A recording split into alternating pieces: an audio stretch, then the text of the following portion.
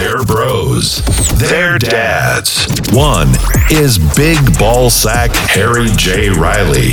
The other is Cautionary Tale Philip Kopsinski. Welcome to Bro Dads.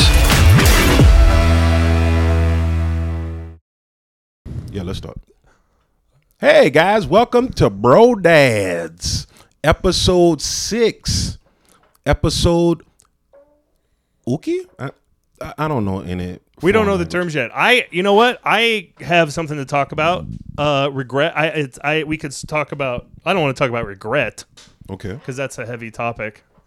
But well, I mean, I don't really have many regrets. Well, you probably didn't ruin your sister's caretaker's weekend. Oh Man, okay. Well, it's not regret. But I made a terrible mistake this weekend. Okay. So my sister, if you don't know, I have a Down syndrome sister. And no one told her that my uncle died like a year ago. What? A year ago. Yeah, like we went to his funeral at least a year ago. Did she go? No. That would be so funny. They're like, you show up at the funeral. Nobody tell Tara.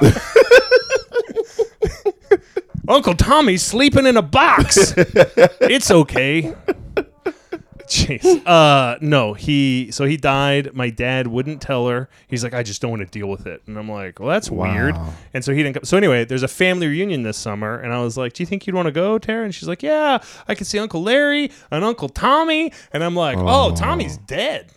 Oh, and then she was like, what? I gotta go. And she hung up the phone. And I'm like, oh my God.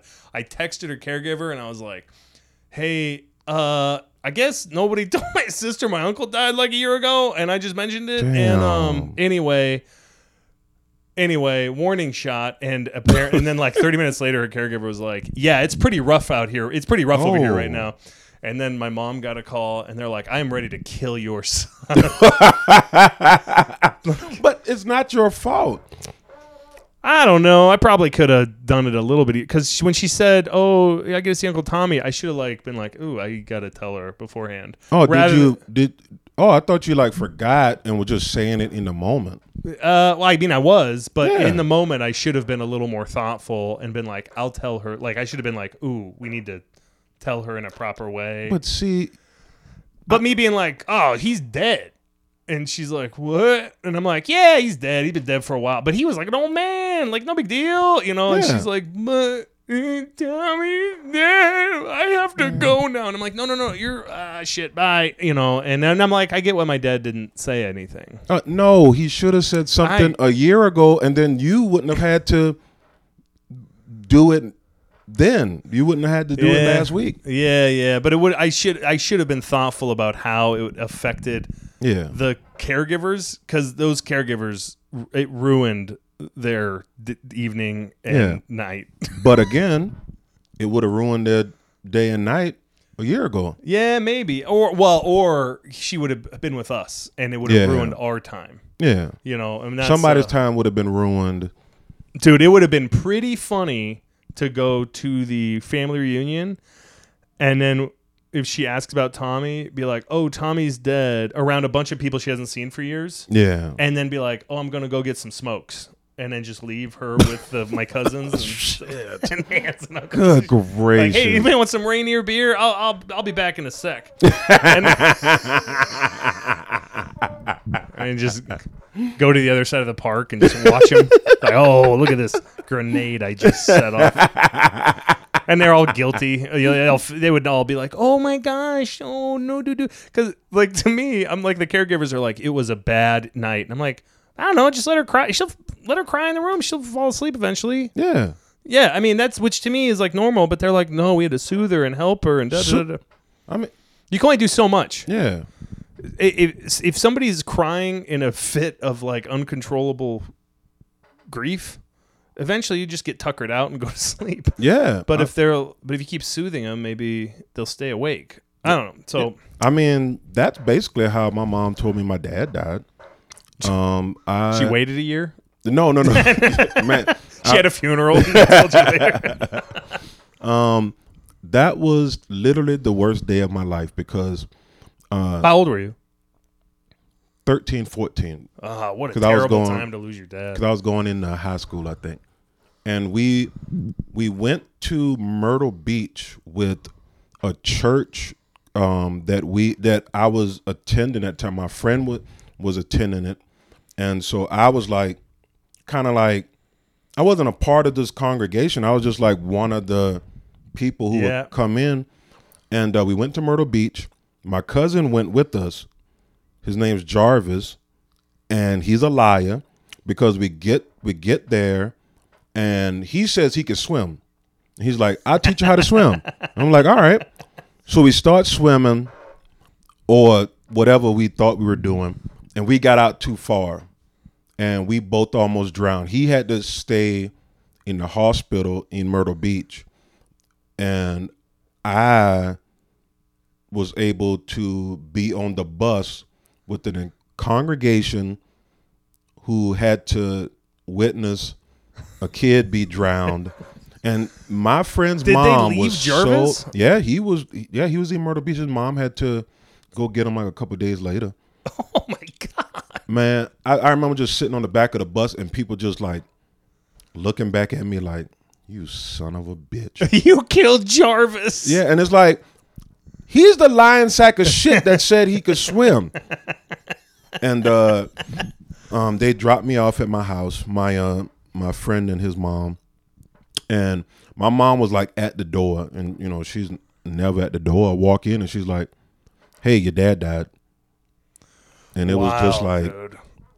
It was like, man, this day is gonna sketch some shit in my brain. Yeah, jeez. She was, and then it was just like, you know, what was a funeral like 2 days later, or like? No, it was like a week later because I think he died that day. Holy shit! So yeah. she must have just dealt with it and then was like, well, I mean, did you even get to tell her about Jarvis? They were already separated, so she never like. So she's just relaying the info. Yeah. And they knew about Jarvis. They knew everything because they got a call. And man, it was one of those things. You know, you're like, oh, what's going on?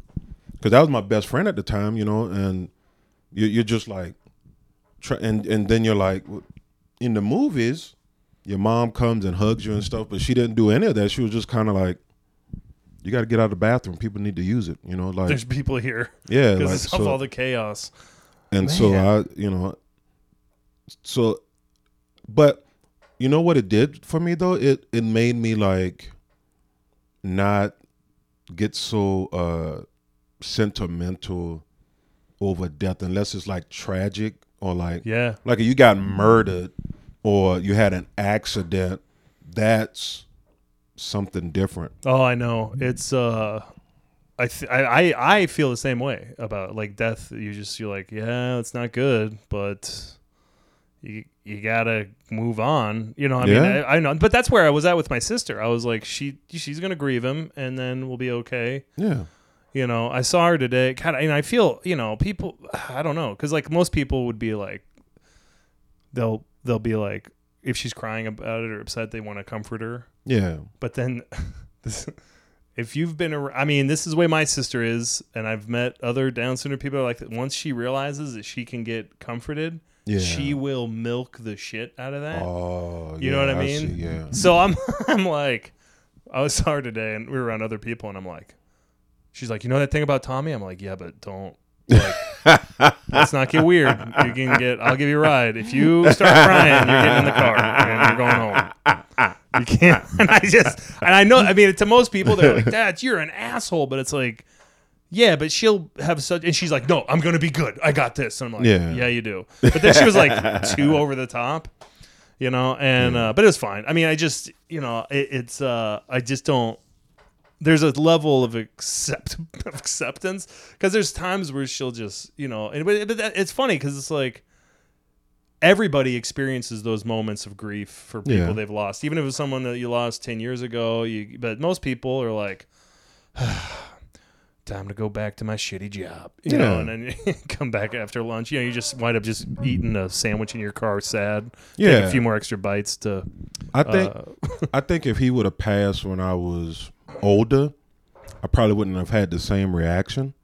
There's got to be a level of resilience that happens when you lose a parent in high school, though. I mean, you got to be. I would think that would kind of it kind of toughens you up, at least with your attitude towards. Like you can handle bad news. You can handle that. Yeah. You can and someone's like, "Oh, you got a D on your test." You're like, "Who gives a fuck?" Yeah, I mean, it did kind of lead me astray a little bit though, because I kind of stopped going to school, and that's when that was kind of like around the time I was experimenting with stuff like drinking and stuff, and I ended up going to juvie for 30 days. So, what'd you go juvie for? Truancy, just missing school. Oh my god, that's the dumbest thing to send a kid to juvie for. Like it, we were doing other way more illegal things, right. But I mean, I think that also changed me too, because spending 30 days in a place that you don't want to be. Yeah. It was like, well, I don't want to go to jail.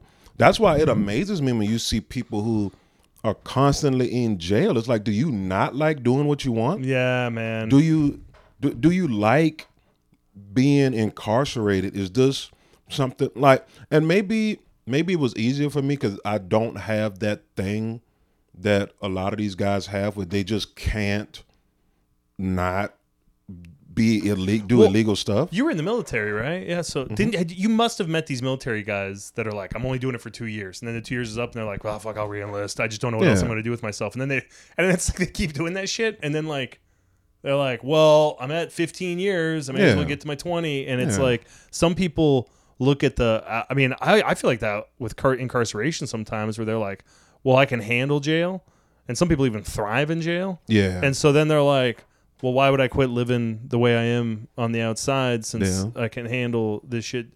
But dude, I jail is like one of these things where it's like either do it once and you're like, fuck that, I'm gonna be a nun, or whatever, and then the other option is I'm gonna be a criminal. They're like, man, which is silly because being a criminal is one of the worst paying professions there is. Because you got, all right, if you look at the line, if you look at how much money people make, you would have like day laborers, maybe people who are just started at like Burger King. Yeah. And then steps below that would be criminal. Like the guy who's like breaking into cars. Oh yeah, those guys are making shit. Yeah, and it's like, your entire life, you've been doing illegal things to earn money when you could have made more money just going to McDonald's every day. Well, and the criminals that make money, that make a decent amount, they're working just as hard, if not harder, than like a dude. Yeah, you know what I mean? Like putting in 40 hours a week somewhere. Yeah, like if you're a drug dealer, you are busy. You're busting your ass, dude. Yeah, you're working a lot. You're like hustling. You're driving. Yeah. But the cool thing about that is you could usually there's someone else you could be like, or you could just be like, I'm not gonna deal drugs for a month. I'm gonna go to Costa Rica and fucking chill. You're your own boss.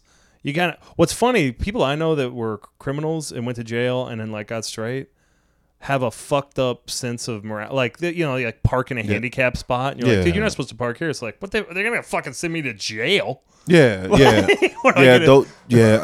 I see that a lot with people who have gone to jail for like serious stuff, that their sense of where the morality center is, like that line between what's good and what's bad, is like really far to like, you don't kill babies. Yeah, right. But everything else is good. Well, I know that's the groovy thing about they're like in prison, you're like, this guy's a child molester, let's kick his ass.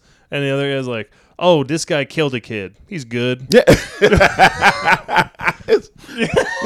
That's another. This guy rapes women, he's a bad dude, sex crime criminal. Oh, this guy shot his wife, he's okay. It's just you're like, what's like that's another thing that I don't get, like those weird like jail, like they had it in juvie too, where like there's one kid who he was in there for molesting somebody. He was an albino too, so they called him Gold Dust.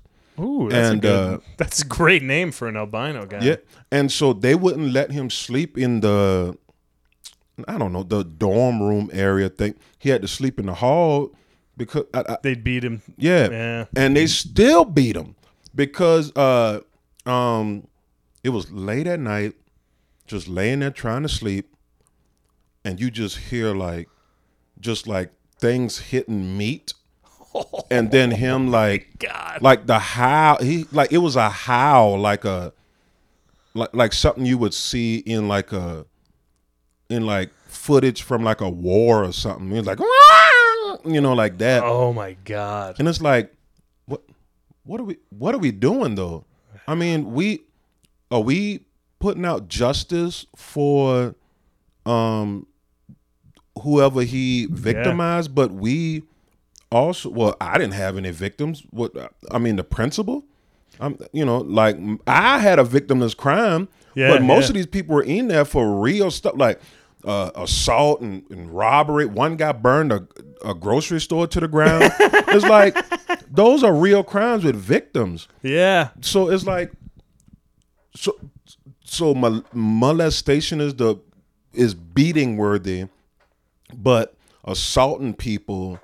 That's just truancy must have been like, this guy, we gotta just let him go. Like that, what a goofy crime that is. It's like just like, I mean, I had a guy who was kind of a low level drug dealer friend, and he got caught up in a big drug deal, and that's what he wound up doing. He went to federal for a year. Good gracious! And so he was in a federal penitentiary with like killers. For a year, and he said the first night he was so afraid and he couldn't shit for days. He wasn't shitting for days leading up to it.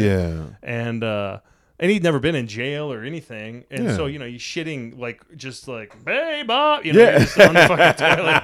And so his stomach's absolutely wrecked. And he's got that first night with his jail cellmate, which was like this Mexican dude with like face tattoos and shit. Good. And so he said he was on the top bunk and his stomach's just like, and then it gets late and he can finally kind of relax and he just lets out this like giant fart. Oh, gotta get your stab. And then the guy below him just goes, "Oh, you're flirting with me, Torta?" Can you imagine how scared you'd be? You're like, finally the fart comes out. You're like, oh God, now I can fall asleep. And then you just hear this voice from the darkness. Yeah. It's like, well, we're going to have to fight to the death now. No, I'm sure that guy was laughing his ass off. Yeah, well, there was another like higher level of incarceration, and so the scary guys there, I guess, had a little more, sway. Yeah. But if you got bumped up to that like level 3 max, then it was like, it was just a free for like you had to be hard, to get through it.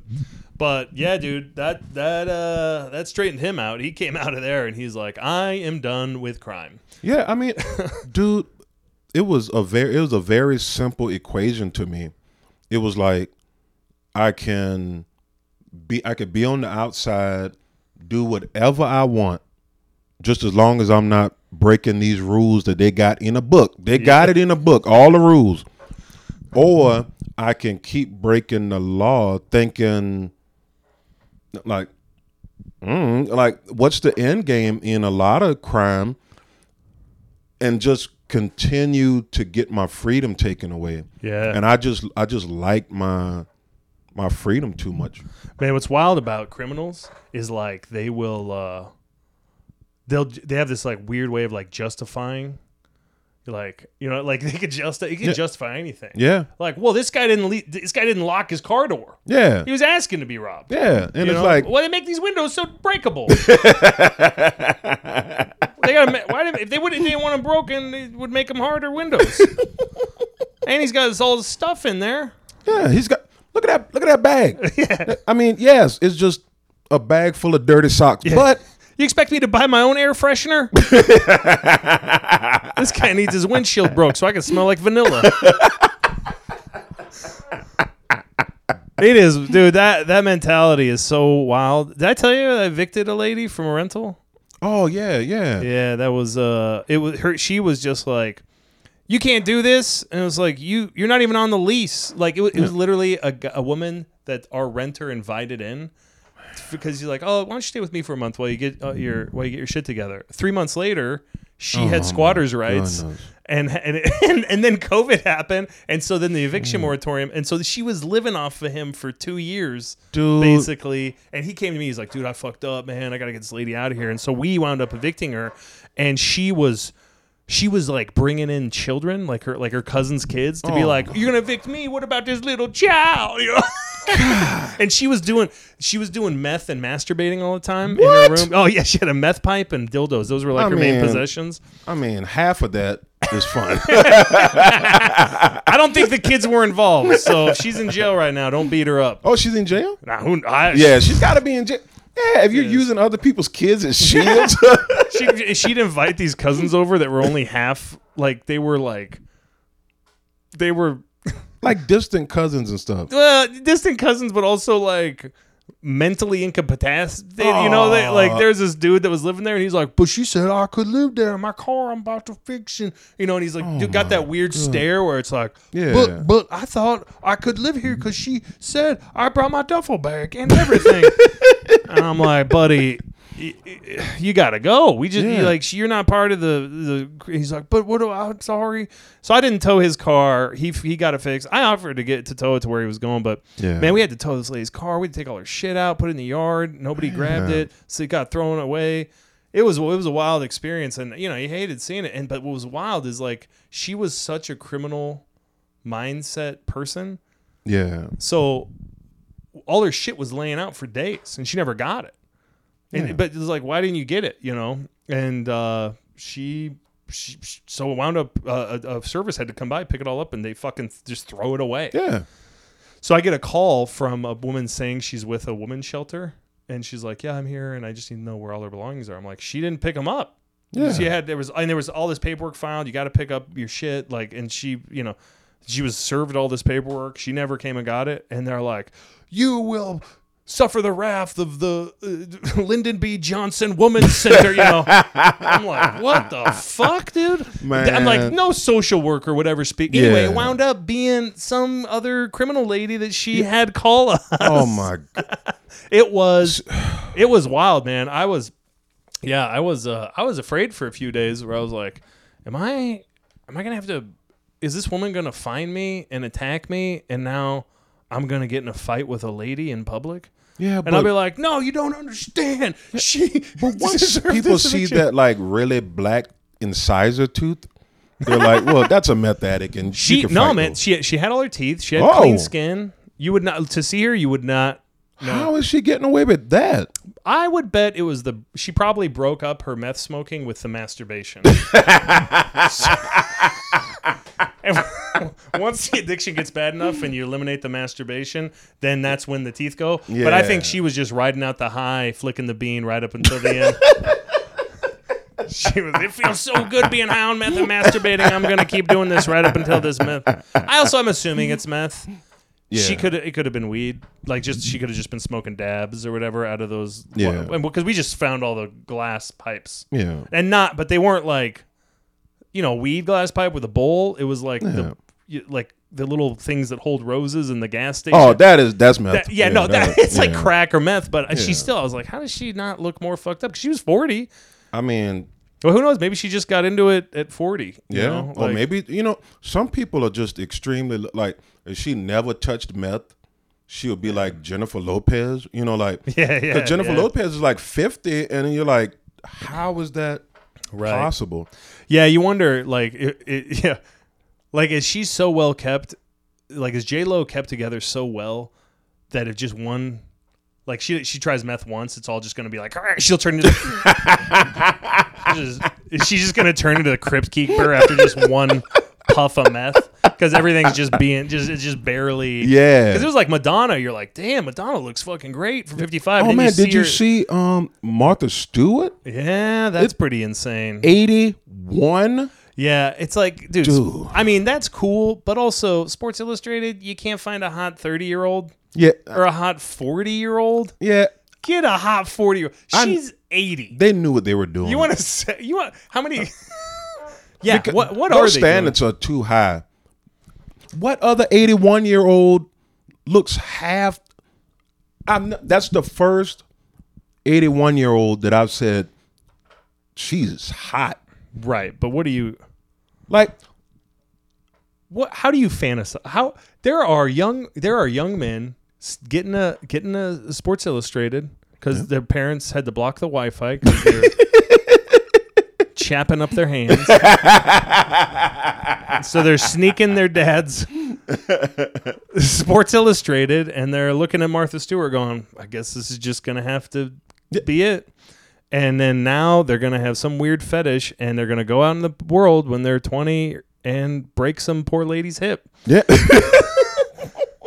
And then they're going to have a weird, fetish for oatmeal raisin cookies. It'll be like, I made Nana come. And then, where are my cookies? They're sucking on Werther's Originals. One pump for every Werther's. That's what's going to happen. And they won't even ever experience doggy style because if that's how they dislocate their hips. I just don't think you should fantasize about somebody who spreads their leg and dust comes out. It doesn't seem right. Listen, if it was Sports Illustrated for geriatrics, I'd be okay. I don't, she stood up and walkered away from that. I don't think it's good. The only reason she agreed to it because she didn't take her medicine for a day. She didn't know where she was at. I think it's mean. She's wearing a swimsuit. She can't even swim. She just floats around like one of those skeletons that have lost all the moisture and density. This is the problem I have with it. Oh man, this is. Anyway, I performed for a retirement home last week. I thought it was a corporate gig. I bid it like a corporate gig. Yeah. So because I've been asked to do retirement homes, but if you're like and you want more than $150, they're like, whoa, we can't. This was a fully like I charged the what I would charge for if I was performing for Pepsi. Yeah. And the way they put it was you're performing for the doctors and the nurses and like the staff and then other people. We're like rewarding the people of the retirement home. Yeah. And I get there. And it was like there were vendors there and they were serving beer and wine, but like the audience was filling out half an hour early and it was the residents of the home. Like in Disney, there's an area like before every ride, there's like a stroller parking. It's just filled with strollers. Yeah. That was happening except for it was walkers. Oh, Row walkers. And then there were a bunch of people in like the little wheelchairs. But I don't know what retirement homes even are because this was like, maybe it was assisted living, but it was also like a lot of people were fine. Yeah. But like maybe it was assisted living. Yeah. There was some assisted living because there were some people who did not know what was happening. Yeah. And like during my set, some people were getting whisked away because it was time to give them medicine. Oh, shit. And at one point I just go, just wait till they're laughing and throw a pill in the throat, And I kept calling this one lady Wheels. She had the like, and she was funny. There was an older couple there. Huh. There was an older couple, and they were having fun, but I think one of them was maybe needed help, and the other person was, but then there was another older couple that seemed like a young, like what I mean by young elderly, like people in their like 70s, but they're like out doing stuff, vacationing, whatever. They kind of had that energy. Okay. And I was like, oh, okay. I'm like, okay, so this place has all different types of people. Anyway, those people after my set came up to me and they're like, that was great. We just put my mom in here. And I'm like, Jesus Christ, how old are these people? Like, they both had like silver hair and they're wearing like sporty clothes. They're like, this is a great place. I'm glad we chose it for my mom if they're doing this kind of stuff. I'm like, you know what? If I was married, I'm not going to the same old folks home as my wife. Dude. Because I want to be... If I'm old, I want to be clapping old cheeks. I don't want to be. We've already been together for 50 years. We'll meet again in the cemetery when we got plots next to each other. Do you know that is like a real thing? Like retirement homes are the biggest one of the biggest places for STDs. How is it getting in? Well, is a young person bringing it in, and then that's a good. No, somebody probably some old guy who was a player on the outside comes in. True, he's like, I'm done cooking for myself, and then he goes in there, and he doesn't know his dick's been hurting since '58. He doesn't know what, you know what I mean. He doesn't know what chlamydia is like. They look at it under a microscope, and they're like, we haven't seen this strain in 30 years. Oh man! He's like, this is herpes. He's like, I thought it was the chicken pox. Oh my god! Yeah. So he, that's that generation. They're like, hey, you want to have a chicken pox party? Yeah. It's all just a herpes party. Shit, dude. Yeah, my kids used to play fiddle at like. Not an assisted living place, like a retirement home. Like everybody was independent, and they just really it was just they would serve food, but they could come and go. Some of them had cars that they would, So it was like, it was like everyone was pretty independent. Those people were like my kids would play like so at 4 p.m, my kids would come play fiddle with like this little fiddle troupe of like kids. There would be like a guy. Like oiled hair and like in a little suit, and he's like, "Hello, ladies," And then I'm like, who's this guy picking up? And then you turn over, and there's like women who've rouged their cheeks, and, wearing like a flapper dress. You're like, yo, what is happening here? Are old people still doing like normal sex? Like, are they if let's say your thing is to come on them titties. If you're like 80, do you still like? Well, if your thing is to come on tits, the nice thing is you wouldn't have to like get oysters. you pull out and point down at that point. Probably you're just to the side. You might have to move them out of the way just to go in. That's. Man, we're gonna lose all of our elderly. Do you think?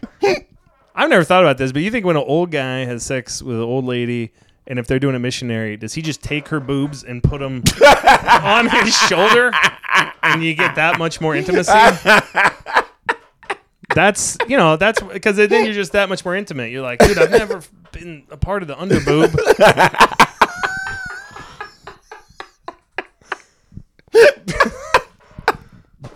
Man. And then he's like, yeah. I bet old guys having sex in missionary have to be careful for their nuts not to fall in the lady's butt crack. Like, you got to relax, or else you're gonna walnut. You're gonna open. You got a nutcracker back there, Matilda, Mildred. I don't know what the names are. Mildred is the. Would they do? You think men's balls still like are sensitive at that age? Nah, dude. No. When you got a couple of fucking hacky sacks in a burlap bag, I mean, how? You know what I mean? You'd think. I mean, that's so crazy.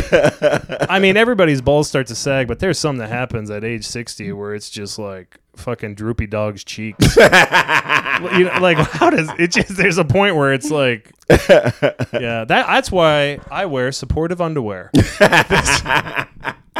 Have you seen these new underwear where they got like a separate area? I got them, dude.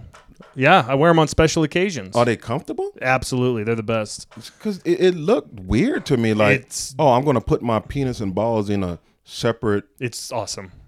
Huh? Yeah, yeah. Penis and balls underwear. Reach out to us. We I will. If I get a penis and balls underwear, I will do the podcast wearing just those underwear. Please. Don't spot me. You're like, do it. It'll help with our Instagram numbers. Yeah. It's man, your junk looks better than ever because everything's like, separated and there's any kind of. Yeah, I wish I would have. They're expensive though. I mean, they're like $20 a pair or something. Good gracious. I don't know if they're that. Maybe I might be. Remember, but I know like I've gotten them for gifts at this point. Yeah, and it's so funny because I'm like, today's a special day. I'm wearing my ball and dick separator pants. Yeah, they are fantastic. I don't, I like it's fun days where I have shows. I'll do it, but yeah. So anyway, I did a retirement home, and it wound up being a lot of fun. It was weird though because there were people that are like, like you don't know if they're having fun. But then I was playing to like the people in the back who worked there and stuff, and then everybody in the front was like really into it. And I think that's an important skill for a comedian. It's like when you're in a room like that, you want to play to the people who are actually paying attention and not trying to win over people who are not there for that. No, it's such a fine line between like playing to the audience but also not pandering. Yeah. I didn't want to be, like I wasn't. It's funny because like if a new comic seeing what I was doing, they'd probably be like, "Yo, don't do," because at one point I was like, I put on my Depends so I could fit in, everybody. Like it was just, Yeah, but see, I like that method because what you're doing now is, the people who are conscious and they're like paying attention. They're like, yeah, okay, he gets what we have to deal with in here. Yeah. And the people who would probably be offended by it, they haven't had their medicine yet, so they don't even know what's going on. Well, and I will say, if you're like people who are afraid to perform for an older audience, don't know enough older people. They're basing it on their one racist grandpa or whatever. Yeah. And it's like, okay, well, he's a Nazi. But check his attic. He's got some questionable shit in there, boy. I've only seen this gun on Call of Duty. What is? Yeah, so old people to me, I like it. Like they're not offended. They've seen, they lived through the 70s. Yeah, if they you're 70 years old right now.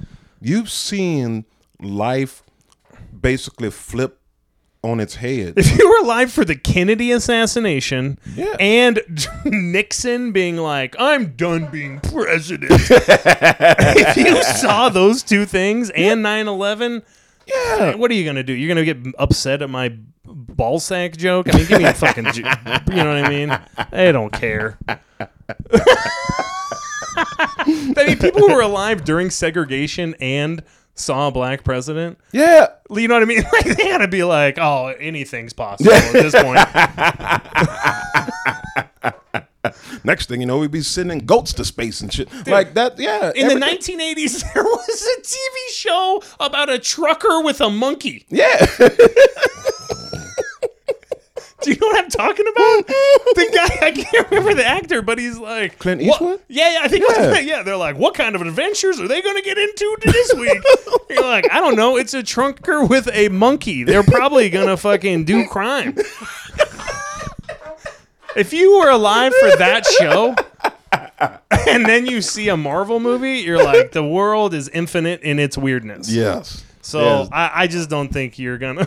I mean, the 1980s, what, like Quantum Leap?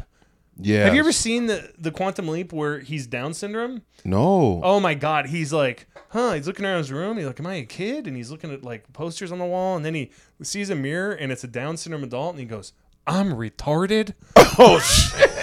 Oh my God. I've seen that clip. Yeah. Dude, I remember watching that with a Down syndrome sister, and I'm like, whoa! And of course, anybody watching at the time was like, "Oh, this will be engaging." Like, what? Yeah. What? Yeah. Like back then, it was. I mean, so you know the ARC, So the ARC is an organization that donates clothing to Value Village. Yeah. And that so when you buy from Value Village, you're funding the ARC, and the ARC helps people with disabilities find jobs, find housing, and it's A lowercase r lowercase c. ARC, the ARC. Yeah. It used to be all caps because it stood for the Association of Retarded Citizens. Oh. Until about 90-something. And then they were like, a bunch of people in the 60s, a bunch of do-gooders were like, we got to help these retards. Yeah, like, see, in instances like that, it's like, well, you go with the information you have at the time.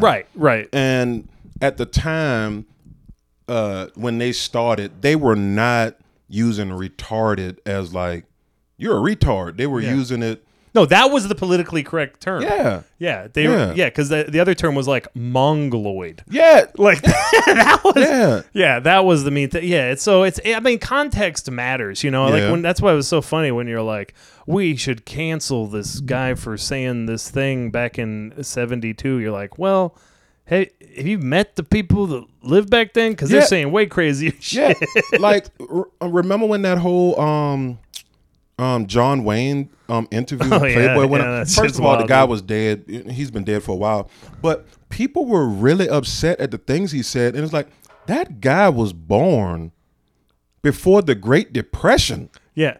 Like the things that he said, like to his friends, what he said when the cameras were off must have been way crazy. You would just push that type of person out in the sea on a little canoe. It's like, you could not be a part of this society. But that was normal. And I really don't like when society starts going back and going, well, we have these standards now, and you guys from the past do not fulfill it. You flunked the test. And it's like, well, they didn't even know that a test was happening back then. They were saying there was a lot more that you could say and could get away with, especially when you're you're John Wayne. Yeah. It's like, you play Genghis Khan. Yeah. You got to think, you got to be like, I can do anything. Yeah. When you're that big, it's like Elvis Presley, John Wayne, in the hugeness of what you were doing. So if you talk to someone enough, they will say something, especially when you're old. Yeah, man. You will say something like Richard Dreyfuss a couple weeks ago. He was like, so we can't play black people anymore? His argument was Othello, which has a black character. And Laurence Olivier. Yeah, played him. He played it, but I mean, and then he's like, "So we're not going to let anybody play," and he's missing the point completely. He's missing the point completely. But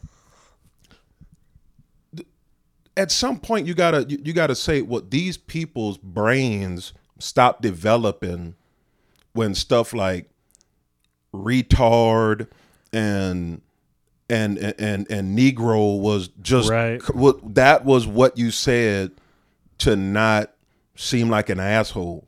Right. So at some point, they're like, I gotta keep learning new words. Yeah. And so I give old people a lot more leave, with exceptions. Like if you are like with it. Yeah. If you're like with it and you're on social media and you're like talking about stuff, I'm less likely to be like, oh, they can say Orientals. It's like, no, you know the difference. You set up your Wi-Fi in your house. Yeah, Oriental is a tough one because what is it? It doesn't apply. You can say it about objects, but not people. So like Oriental flavor, Oriental rug. But when people are like, oh, it's an Oriental fella. Yeah. Like trying to explain that concept. Yep. That's to people who are just, they're like, but what? Like, yeah. But I'm not being racist. I'm just telling you, I like the people of Oriental. They're like, it was an Oriental fella. It's like, are you just trying not to say Chinaman at this point? And I mean, so I know so many white people that say Oriental as a way to just which is funny because I'm like, what even is that? Like, yeah. Well, it's funny because then there's a lot of people that like, oh, you're like, if you're Korean or Japanese or Vietnamese, it's all Chinese. Yeah. Do you know what I mean? Yeah. Which is so funny. I mean, and it's funny because like, it's only white people that I've ever seen say that, but that's just because I'm mainly around white people. I'm sure there's black guys that are doing that. Yeah, but here's the thing. I know the difference between like Japanese, Chinese, Vietnamese, but that's only because I watch that porn a lot. So I know the differences, but I mean, she's got those Muay Thai legs. Must be Thai. man, I was in. All you gotta do is say Asian. Yeah, You know what I mean? Like, it's the easiest thing to transfer from. Like, all you gotta be like, oh, it's an Asian person. yeah, Like, that's the fucking easiest thing. yeah, Yeah. But people, they don't. Yeah, they don't know. They don't know. You know what?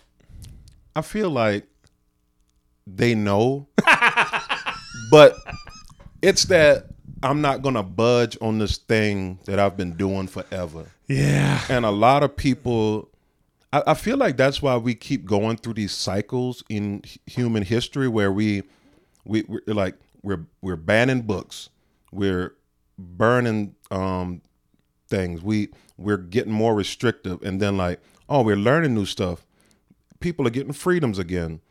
People got a whole bunch of freedoms. Oh, now we're back to burning books. And I think it's because after so many generations get older, but they still have power.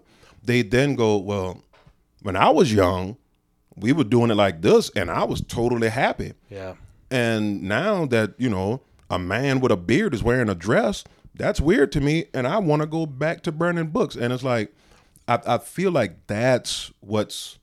No, I think it's a yin and yang. You go too far one way, and then they're like, whoa, dial it back. Yeah. I blame WAP. When Wet Ass Pussy came out, and it was on the radio, and half of the song couldn't get played. Yeah. Why put that on the radio? Then that's when people came out of the woodworks and were like, it's time for us to make some rules. Which is funny because I'm like, there were plenty of songs like that in like underground music that wasn't hitting mainstream. But as soon as, people heard, it's funny because I feel like there's people in society that feel like it is like Disney's job or the radio's job to be like, what about the kids? And it's like, bitch, what about you fucking watching your kids? Because dude, I hate that. That is such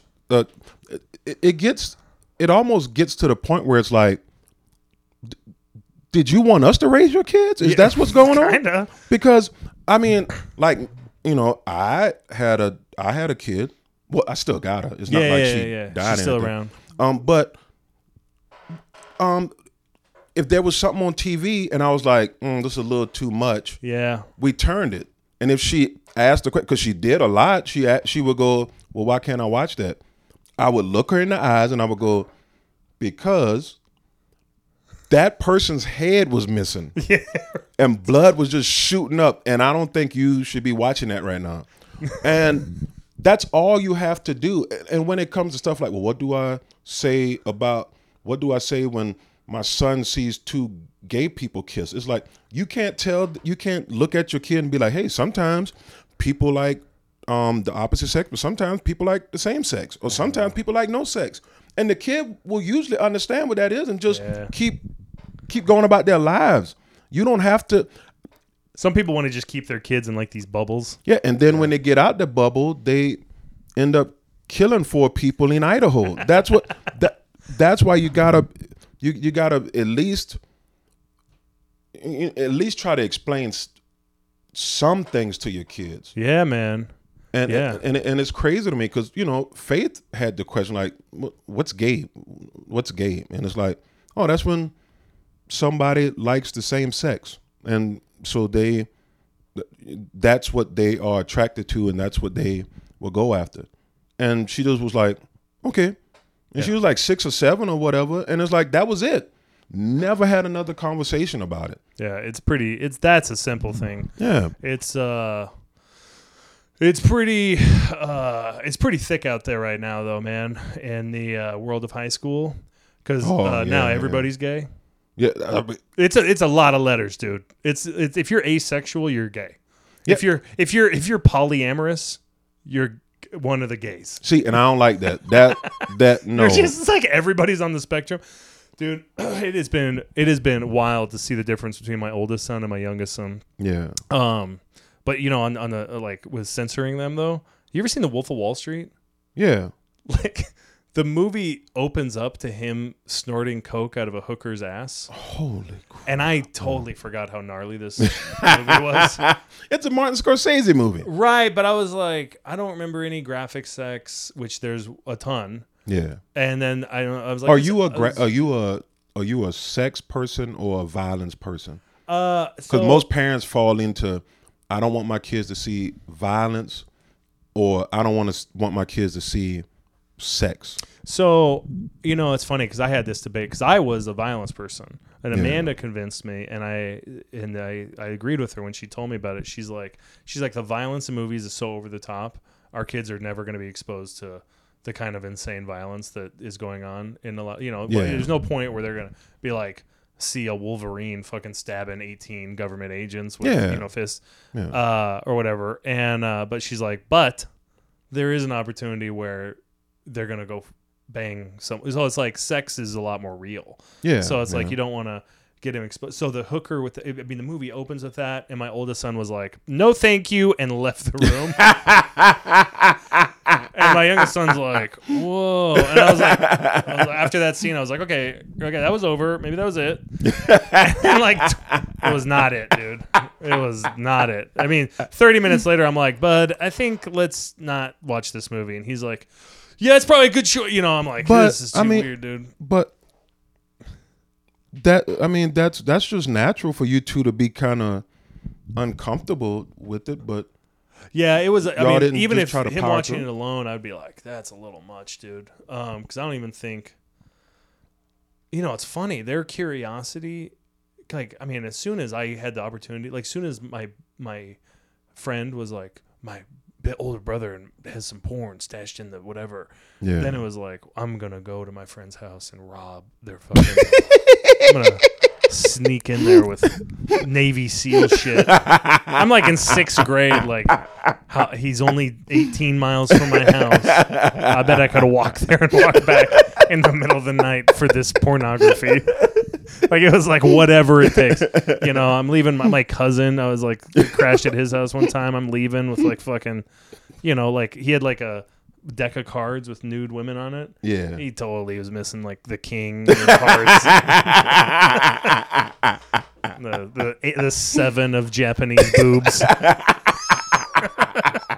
I was definitely doing whatever I could to like steal naked imagery, and my kids it's so easy. Yeah, it is. Yeah, dude, it's like it's almost like hard to avoid it. Yeah. So but they are like, they're like, oh yeah, whatever, and like don't care.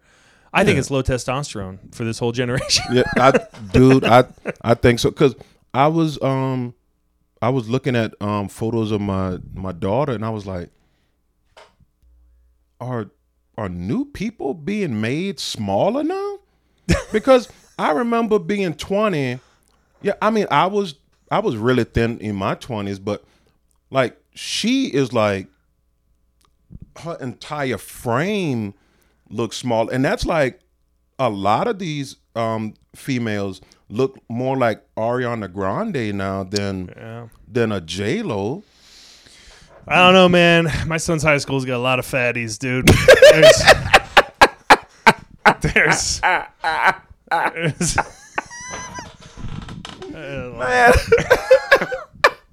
lot of. They're hitting middle age by 16, dude. Man, now, granted, there's always been a higher percentage of big bone lasses out there, and guys. The guys it's wild, dude. Yeah. Everybody finds each other, so I think maybe she's just being influenced, or. I don't know. It's funny. My son, now that he's filled out, he's 18. I can see him he's like, I come home and he's like doing exercise, but he never played sports. So he's just like making up shit. And he's like in his jeans. Like a construction worker trying to lose a couple pounds. Just doing curls. Like, I don't know. I saw this on Rocky. Or whatever. I'm like, do you want to go for a hike? He's like, ugh. I'm like, well, that's what it is. I'm like, the only way to, I'm a terrible influence too, because I'm like, well, listen, the only way to lose weight is to starve yourself. I don't give a shit what anybody says. you will have to eat. You'll get sick and you'll feel weak, but you will look good. Once you start getting that gaunt chin line and your face becomes pale and you are like withered and have a hard time standing up, that's how you know you're doing a good job. If you see stars when you stand up too fast, you are. You know what though? My friend was my best friend all through childhood. He put, and he's like a really intense like workout person. He was like, well, for you should just walk.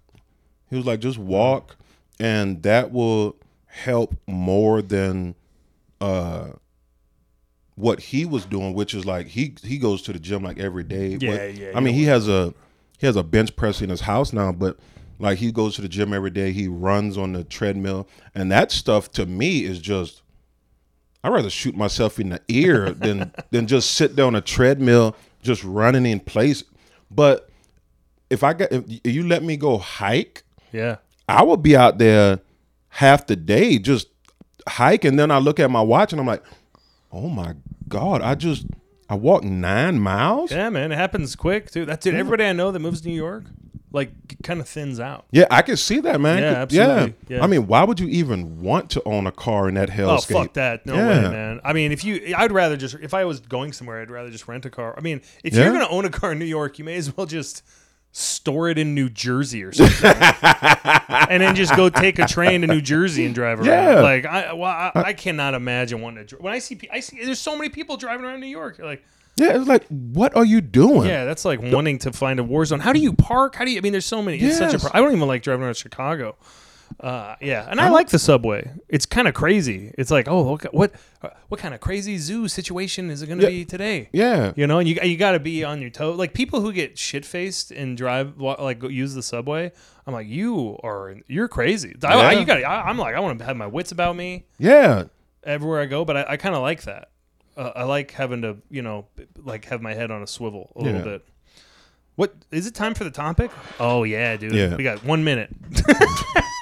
No, I'm just kidding. Do you have a topic? There's no. It's you got to have the topic. Well, originally we supposed to both bring a topic. That was the original. But we just thing, float for so long, and then. Yeah, there were some good topics today. Learned a lot of information. Okay. I always got one. If you got one, I'm ready. What are some?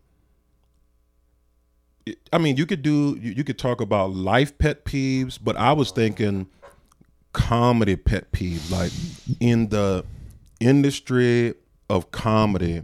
What are some of your pet peeves? Because I got a laundry list. I bet yours are going to be very long. I have a few. I have quite a few. Now that this is such a good question. Okay. You know what? This is my kind of, I have this pet peeve. And this is just in a general, this is a life one that exists to stand up. Yeah. But like, I don't like the amount of time you've been doing comedy, I don't think matters anymore.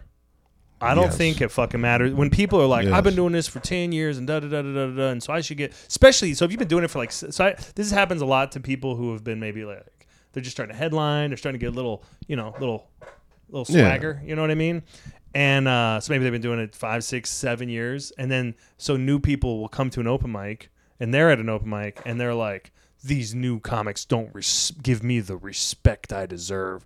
They gave me a note, and they should have never given me a note. They should, or they're like, it's like they expect some kind of respect. Yeah. And dude, I don't get that at all. I mean, I've worked with big name comics that do not act that way at all. And I think those, I mean, it's like, I don't know, the people I see that are the most successful in comedy that I want to be like are usually like, they're like, yeah, you should keep doing that, or you should keep doing. They're like supportive and hyping. Yes, you up. And that's a way that I think you should treat. Like if it's somebody's first day of comedy, you should still be nice to that person, no matter what. Because first of all, just from a professional standpoint, you don't know if that person's going to be the person with opportunities 5 years down the road, and they'll be like, oh, that was a guy that was nice to me when everyone else was being a dick. It can be because comedy can be so fucking isolating and like. You know what I mean? Pushing you out, and it's like becomes this weird high school thing. And it's like, dude, the bigger the scene, the worse that problem is. Yep. And it happens in every scene. Like every scene's like that. Yeah, and scene is immune to that. Yeah, and I, dude, I get it sometimes because maybe you're. I mean, just the other. I was in after my retirement gig that ended at 5. I went to Club Comedy in Seattle. I checked out their remodel. Have you been to the new one? Because since they did the remodel. Yeah. Well, I hadn't seen it, so I went to their open mic, and I was like, they did a great job. Yeah. It's great there. So I did the open mic. I got to see. It's funny. I was like, fuck, I have more comic friends in Seattle now than I do in Spokane. Yeah. I was like, this is depressing.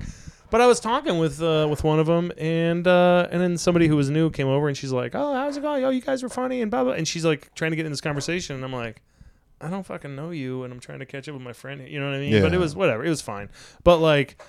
But there's a lot of like people who think they have some kind of hierarchy, which is funny because it's like, dude, you're still coming out to open mics. Like, don't think too highly of yourself. Like, if you were so successful, you wouldn't have time to come out to open mics. Yeah. I don't know any like touring comics that are on the road every weekend that are making time for open mic. They can't. They're like, I'm fucking doing comedy 5 nights a week. I know I need to be off. Yeah, like if you're working from Thursday to Saturday, you get back Sunday evening, you have Monday and Tuesday before you got to start. So I could see that. Yeah, time to, and you can test out enough material on the road. I mean, that's what it's for at that point.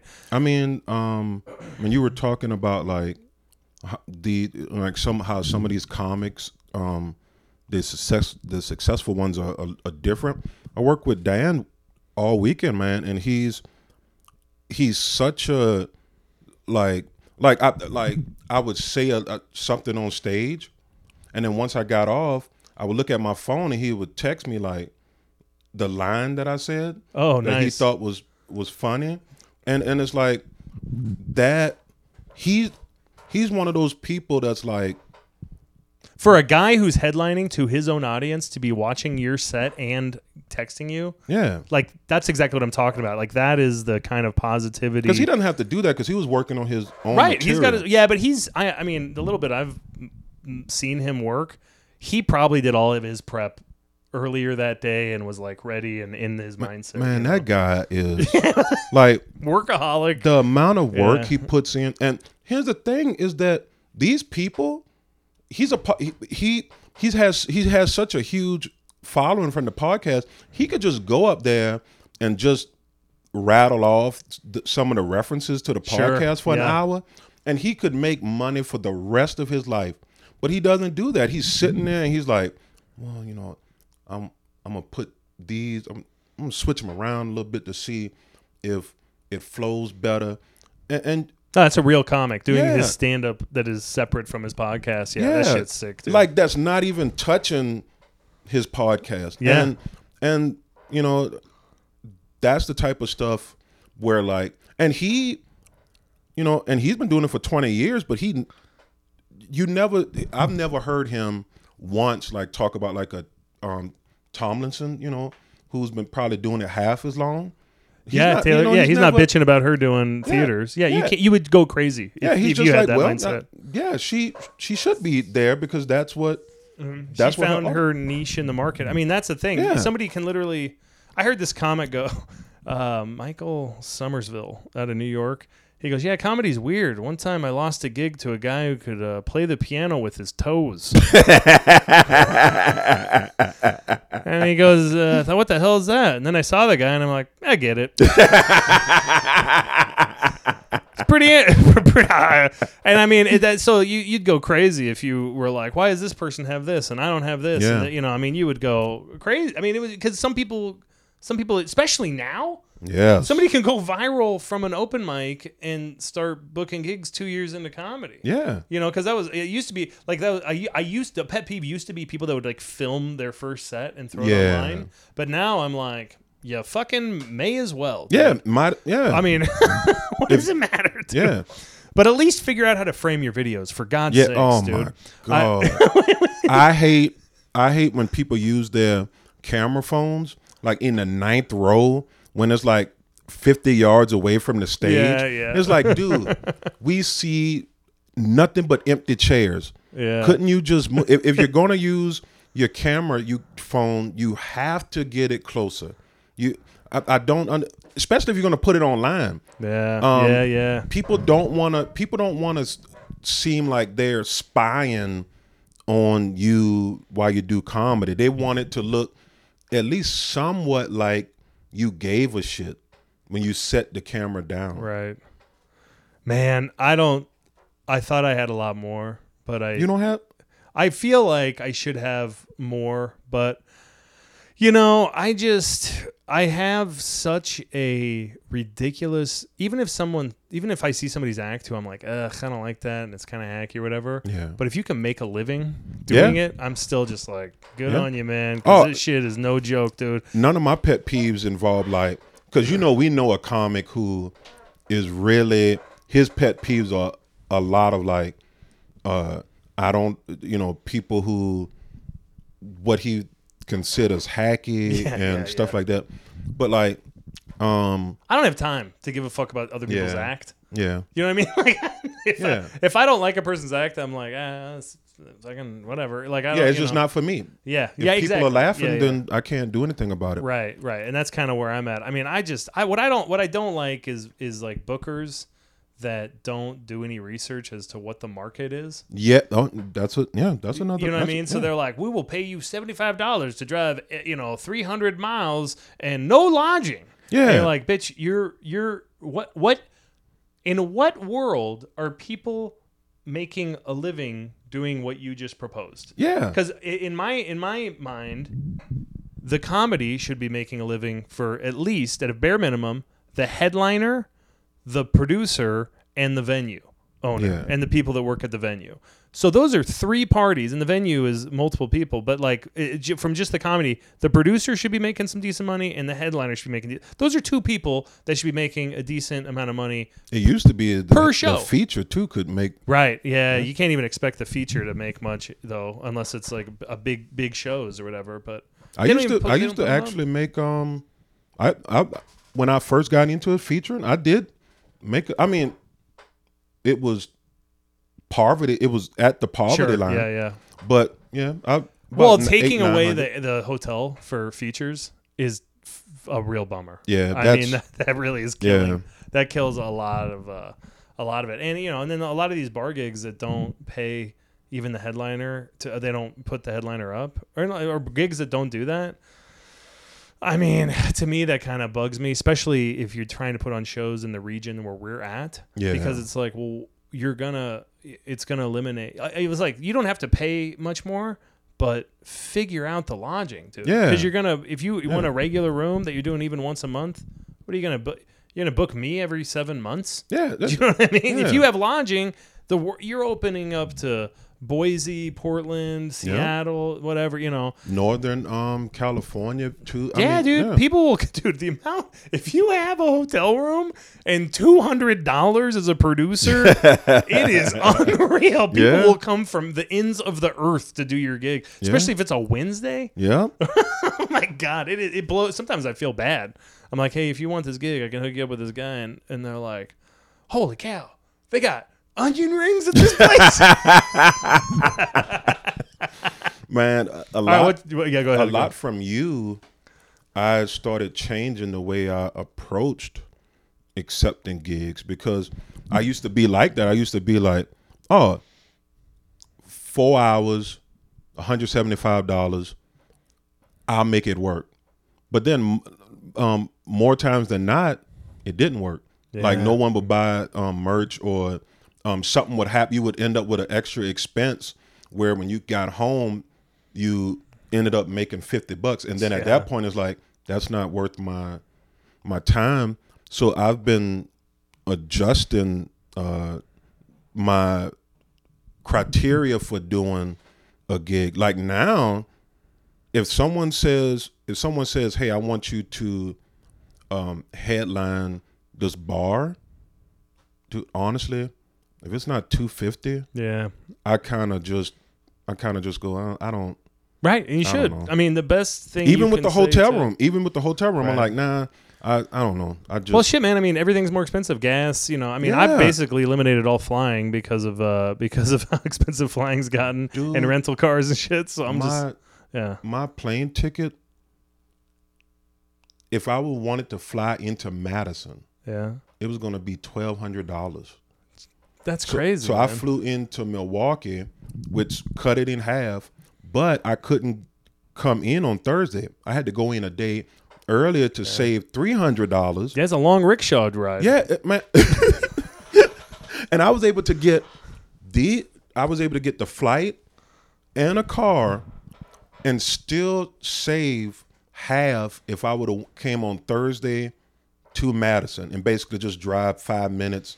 And at that point, it's like that eliminates a lot of these, like the clubs that we work with. They have one in Appleton, and it's like, I don't know if I could do it during the summer when gas prices are higher anyway. I headlined that club and didn't make money because of the travel costs. Man, I mean, it's fucking it's because it's impossible to get to that. So people, because I hit up other comics. I'm like, how are you making that are probably around the same price point as me? Yeah. I'm like, how are you making money at this club? They're like, well, I fly into Chicago and then I take a Greyhound and then and it's like, then I get a big kite that, it's like,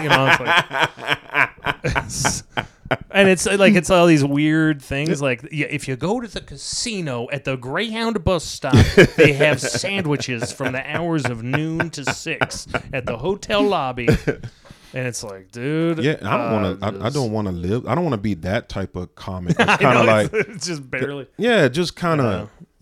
Just slithering around through the world. Like I don't. Yeah, I'd rather not. Nah, dude. That shit sucks. That subsistence living. I mean, that's why I started like producing stuff, because I can be in control of it. And if I lose money, I'm like, well, that was my own fault, but for the most part, it usually works out, or I'll break even at least. And then at least you can it's a cheap way to get. Going to business school is a lot more expensive. Yeah, that's true. So I'm like, well, this is a better lesson to learn. Yeah. And I don't know. I just feel like some of these producers. What bothers me is when I go to a room and it's low pay, or even sometimes if it's decent pay, but you look around, you're like, dude, like there's 100 people here. Everyone's buying $40 worth of shit. Yeah. They cost $15 to get in. Like, we made this venue a lot of money. Yeah. And you can't, and it's like, if you're a producer, I'm like, you can't see these people eating. You can't see these people getting tabs. You can't see that they're taking the whole door. I'm like, how hard is it to just take the whole door? Risk it, But I think that's where people like you are different from the average producer. Yeah. Because a lot of these guys are so aspirational that they'll go to the bar or whatever and go, all right, I want to do a show here. And then the bar owner is like, because, a lot of these guys are so profit driven that they go, all right, we give you $300 and that's it. And then they just go, oh, okay, yeah. Yeah. And then once they start seeing how the money's rolling in, they go, oh no. And it's like, it's too late now. Yeah, because now if you try to negotiate at any point, every time someone's ever said to me, next time you come through, we're gonna have $400 for the comedian, and you're gonna be at the Ritz, and it's like, no, it's not, because as soon as you ask for that, give up that money. Yeah, they're not gonna give that up because they already had it now. Dude, So if you're listening to this and you want to produce a comedy show and it's a crappy little venue, just go $400 plus the first 400 of the door. Yeah. So that means you get the first 40. If you charge it $10, you get the first 40 tickets, and they get so it motivates them to try to sell more than 40 tickets, and that's $800. And it motivates them to actually do simple things like take the flyers that you mailed them and put them up. Dude. That's a pet peeve of mine, is when the place won't even do the simple step of letting their audience, letting the people who come in and out their business know that they have something going on. Yeah, that is a funny thing about comedy is like you're like, man, comics are messed up people, and then you're like, whoa, venues that want to do comedy are filled with messed up people, and it's like everybody's so dysfunctional and they can't figure out. It's like sometimes they're just like, it's like, did you try to do anything to make this work? Like the least amount of effort possible. Like they just thought that the energy of comedy would reverberate through the town and just bring people to the building, and it's like that's not. But that is the job of the producer too, to kind of like baby that shit along, like to really push to kind of train these venues. Yeah. So I wish there were more producers that didn't do comedy and could just focus on that. Yeah. Because then it was like the ones that don't do comedy are the ones that are always like they're all about the money. Yeah. So their money is always right, but it's whatever. Of course, I'm talking from the standpoint of a fucking ratty ass bar comic who does retirement homes. Yeah, but I mean, no, you can make a living if you take the right deals and make the right deals. Like, I mean, your perspective, I feel like your perspective is valued because you run a company and you wouldn't run it like a producer would run a bunch of bars where it's like, oh, I left with $50. So like, how does that help you in any way? Right. Make an actual living so you can focus on it more. Yeah, well, people who that dive in and figure it out and keep plugging away, I think they kind of figure it out. I just I wish there were more people doing that shit in Eastern Washington because it is fun. I forget how nice it is to just do local gigs and to be asked to do them. But whatever, dude. Summer right now, it's funny because my fall is filling up, but like my summer, I'm just like. So I don't even want to do the summer gigs. I mean, it's so depressing to me.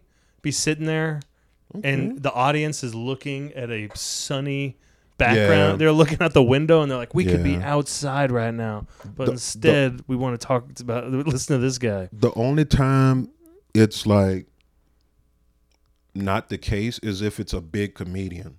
They'll come in for a large comedian, but if you're at a bar.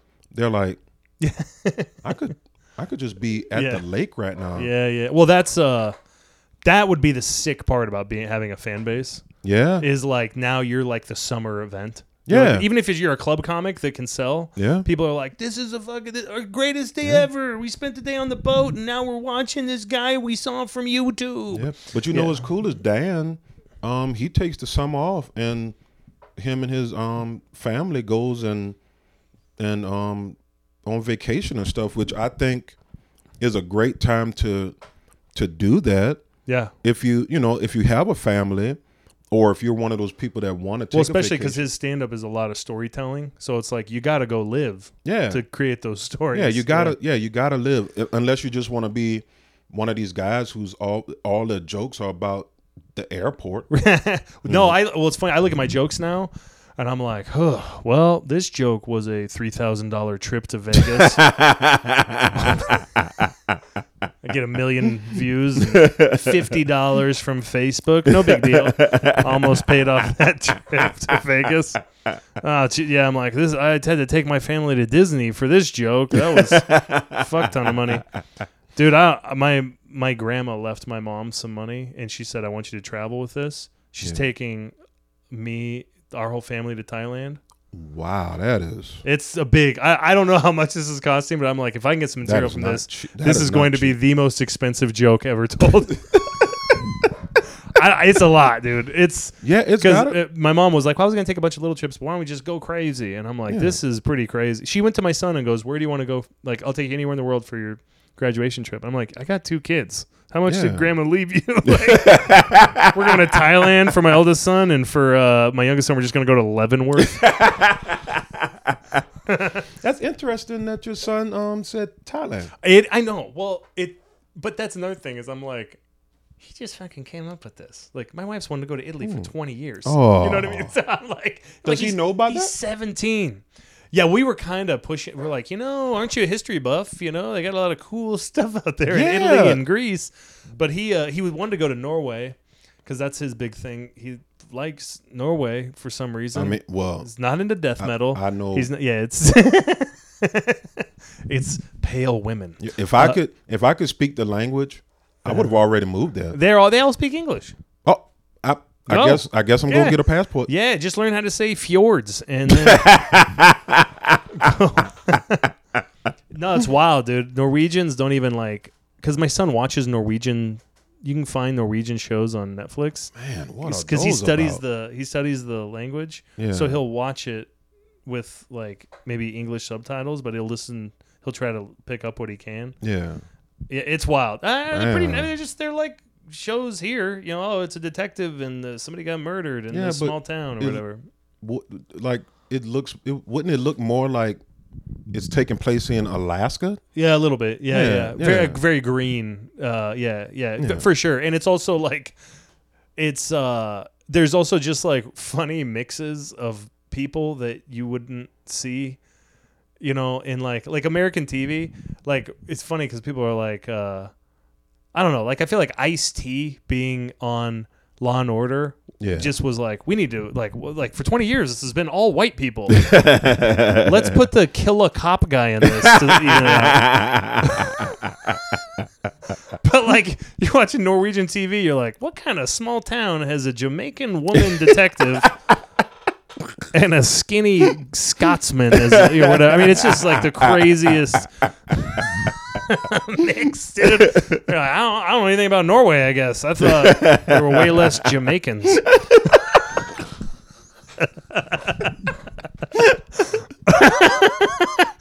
And so it is kind of a wild thing, dude. But my son loves it. I was really hoping we'd go there. But Norway, going to any of those Finland, Norway, these white people countries is what I was the cold whites.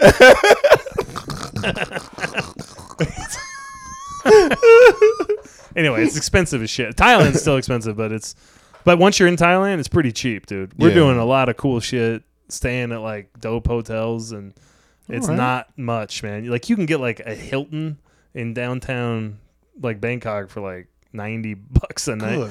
Yeah, it's pretty sick, dude. And it's and one day we're gonna we're spending a couple days at the beach. I don't know. I actually didn't pay attention at all. I'm just playing all this shit. This feels like a lot. And what's funny is now we're a couple weeks away, and I'm like, let's go to a Muay Thai fight, and they're a little late for getting in on the planning. I'm like, come on, I hear it's crazy, I heard they throw a chicken in the ring sometimes. That's how they tenderize it before they cook it. Kick the shit out of this chicken. Oh man! All right, well, cool. Yeah, those are. You got any more pet peeves for comedy? All right, I'll just do a couple. I hate when shows don't start on time. That's pet peeve crazy. of mine. Because people always, the excuse is always more people will show up. That has never happened. Right. That's never happened. It's not a jazz concert. Yeah. No, fucking start on time. Timing matters. The people that you have in there right now. Yes. That's what you got. Yeah. And if people come in when the show has started, they've learned a lesson that you can't show up 30 minutes late. And for some reason, man, people just keep doing it. Yeah. And I don't. That's I've gone to see 2 off-Broadway plays. Soon as it says 7, the lights dim, they start. And if people are they got a bunch of beers or whatever in their hand trying to get to the seat, well, you should have planned better. Yeah. And that's one. Well, any legitimate comedy club is. I noticed that when I started, they were. It's you are starting on time. Even not very legitimate comedy clubs. Yeah, we'll start if they're doing shows every weekend. They are starting at 8. Yeah. Yeah. And that I think that really shows how professional everything's going to be. If you start 30 minutes late, it's well, is the host even going to have pants on? What's missing out of this? And it's also kind of disrespectful. We don't value your time. Mm-hmm. The people who paid and sat their asses down. No, if it's starting late, there's going to be a domestic assault in the parking lot afterwards. That's the kind of place you're at. There's a pickup truck that's going to get dented with someone's face. Another pet peeve of mine is if I do your show, pay me, don't make me chase you around. Oh, man. That doesn't really happen as much anymore. But when I started, and you would do these bar shows, and they would be like, "Oh, you pick up the money from the bartender," and the bartender would just be like, "The show's over, but I'm gonna go out and have a smoke break and do everything else." Yeah. And it's like, what do you think? What do you think is going on right now? I came in, I provided the service. I want to go back to my hotel room and watch Forensic Files now. I don't want to sit here and wait for you to, get your talk with somebody you're hitting on or whatever. Just pay me. I know. I hate that. It's like you're forced to kind of hang out for a while. Have you ever had like a great show and then sold a bunch of merch and you're like, damn, well, bye. And you're like, almost leave without getting paid? Oh, yeah. Yeah. Yeah. Like that definitely happened to me. I actually did that. I didn't sell merch, but it was just a good time. Yeah. And it was Zany's in Chicago. Oh, okay. And I just left. And I was like, oh, shit, I didn't get paid. And then at the end of the next year, they were like, we have a $70 check for you. And they mailed it to me. I was like, you guys are good people. Yeah. Oh, my God. Because most people would have already been like, well, yeah, this is cocaine money now. Yeah, I've had good bookers kind of do where I have to kind of be like, hey man, what's going on? That whole chasing people around for like just hanging out. You're like, so yeah, time to go. You talked about regrets at the beginning of the show. One of my regrets, it was going to be me headlining. Kelsey Cook was featuring, and her boyfriend at the time was also on the show. We were going to Yakima, and I forget the name of the room, but it was like these rooms that's like, we're just going to provide everything. Mm-hmm. We're just going to do everything. And they decided to get into comedy. Well, they didn't do any advertising, and no one showed up. Like when I say no one showed up, it was almost like people didn't even know that they were a business. No one was in there. Perfect. And so now there's a discussion of should we do the show for no one? And Kelsey, rightfully so, was like, no, that's ridiculous. And so now we're trying to square up with the guy, and he is doing the classic sketchy guy thing of, oh, I sent a guy to the bank, to the ATM, but he's having trouble at the ATM, and so we're going to have to wait. And so what he was doing was he was just going to wait us out. Yeah. And me, being a person who tries to avoid confrontation as much as possible, I was like, all right, I guess I'm just going to hop in my car, drive back. But Kelsey was like, yeah, man. No, you agreed on this, and this is what you're going to pay us. So we will wait here until that person figures out how ATMs work. You got to be tough lady. If you're a lady in comedy, you got to be a little tougher than the rest. Yeah, and I was so ashamed of myself because I had known Kelsey for a while then, and I'd known Kane for a while then, and I considered them friends, and I was just trying to avoid confrontation. I was willing to not see that their needs for to get paid. Like, yeah, I'm not gonna have this money. I'm out of money, but I'll just check it as a loss and not work with this person again. But to Kelsey, it was like, no, we did everything in our power to get this show started. Yeah, you didn't do the bare minimum of actually getting people in here. So we should be getting our money, and then you learn your lesson. We shouldn't have to learn our lesson. and it was like 3 or 4 hours. So from Jesus Christ, it was dude. it was like almost midnight. I would have just taken a chair. When the guy, that's basically what we started doing. We started joking about like things we could just take. Yeah, give me like 4 bottles of your whiskey. Yeah, I was like, hey man, I don't even drink, but I know Grey Goose is expensive. Just give me 2 of those bottles. And the guy came in. Just walk in the parking lot and smash him. He paid us. He paid us every dime that we were supposed to. And when he was handing us the money, you could tell he was like, because just the way he was putting it in our hands, he was like, motherfuckers didn't even do anything. And it's like, no, you didn't do anything. Yeah, dude. One time I bought a van. I bought a van one time from this dude, and he didn't mark it as, you gotta like report it as sold. You know, so 60 days go by, I couldn't get it insured, right? And I gotta use this for work. I got all these people waiting.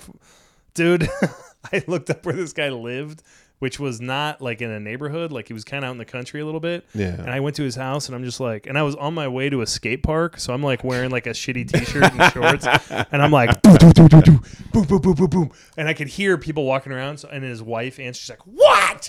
And I was like, does so-and-so live here? She's like, yeah, that's my husband. I'm like, well, I bought a van from him 62 days ago and he should have found the thing. And then, dude, he got on it like that. Yeah. But like, you gotta be like, when people start ripping you off, like you gotta going after them like that. It's hard. I've hired a lot of people who have accounts receivable duties, and nobody wants to be the person getting yelled at by a lady in a nightgown. But you gotta be. Kelsey's that person. She's willing to be yelled at by a person in a nightgown, apparently. And I felt really shitty about it because I didn't want to let my friends down, and basically I did in that moment. Well, I bet if it was just you and I don't even know Kane, but I bet he would have been like, "Yeah, let's go." Yeah, she's there's a reason why she's successful, man. She doesn't put up with shit. But she also, she had a perfect point. You know, this is absolutely. A deal's a deal. Yeah, this is a deal between 2 parties, and one party did shit all, and so. Why should we be out? Like in every other situation that place would deal with on a day-to-day, if the other person was wronged, they would still get compensated somehow. Right. Well, I've had good luck with comedy because I know people who get ripped off or get stiffed or whatever. I think I just give off enough psycho energy. Do you know what I mean? That people like this retirement gig. I was actually kind of worried. I'm like, maybe they didn't get the right quote. Maybe they thought the deposit was the whole amount. Yeah. Because I was like, how the fuck was this worth it to them? Even though everybody had a great time and they were very thankful. And but the guy, he paid in full the next day. But but he waited. It was a day before he wired me the money, and I was like, "Oh, let's see what happens." Yeah, and he wanted an invoice, and I sent him the invoice, and he's like, "Sometimes I feel like sometimes I get gigs because people see my stuff and they want to be my friend."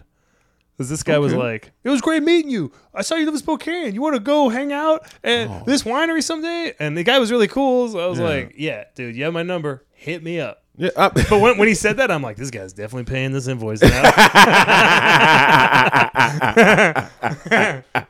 Just be like, I thought you were cool, man. No tip. All right. Well, I think we got mission accomplished. Yeah, here I think at we got Brodad's one today. in the bag. Hopefully, we didn't blow out the audio, but I think the audio is going to be good. It's going to be good. I think you should keep listening. Check out Instagram, Brodads, and you know what? Come have me tickle your dog. $85, and it'll be a good time. I'll do it within a 300-mile radius. brodadscast@gmail.com. Send us any topics that you want us to go over. I will be in Seattle the 2nd and 3rd. Club Comedy? Yep, Club Comedy. Oh, go out. If you listen to this from Seattle, you got to go see it. Come see me. It's a great club. I will show you my butthole if you ask for it. $85. $85, and I will show you my butthole, which It's terrible. I don't know why you would pay to see that. That's like being paid to see roadkill. But until next time, man, go out and tickle some balls or a labia. Finger your friends. Yeah, finger your friends. Good night. Good night, you dirty bitches.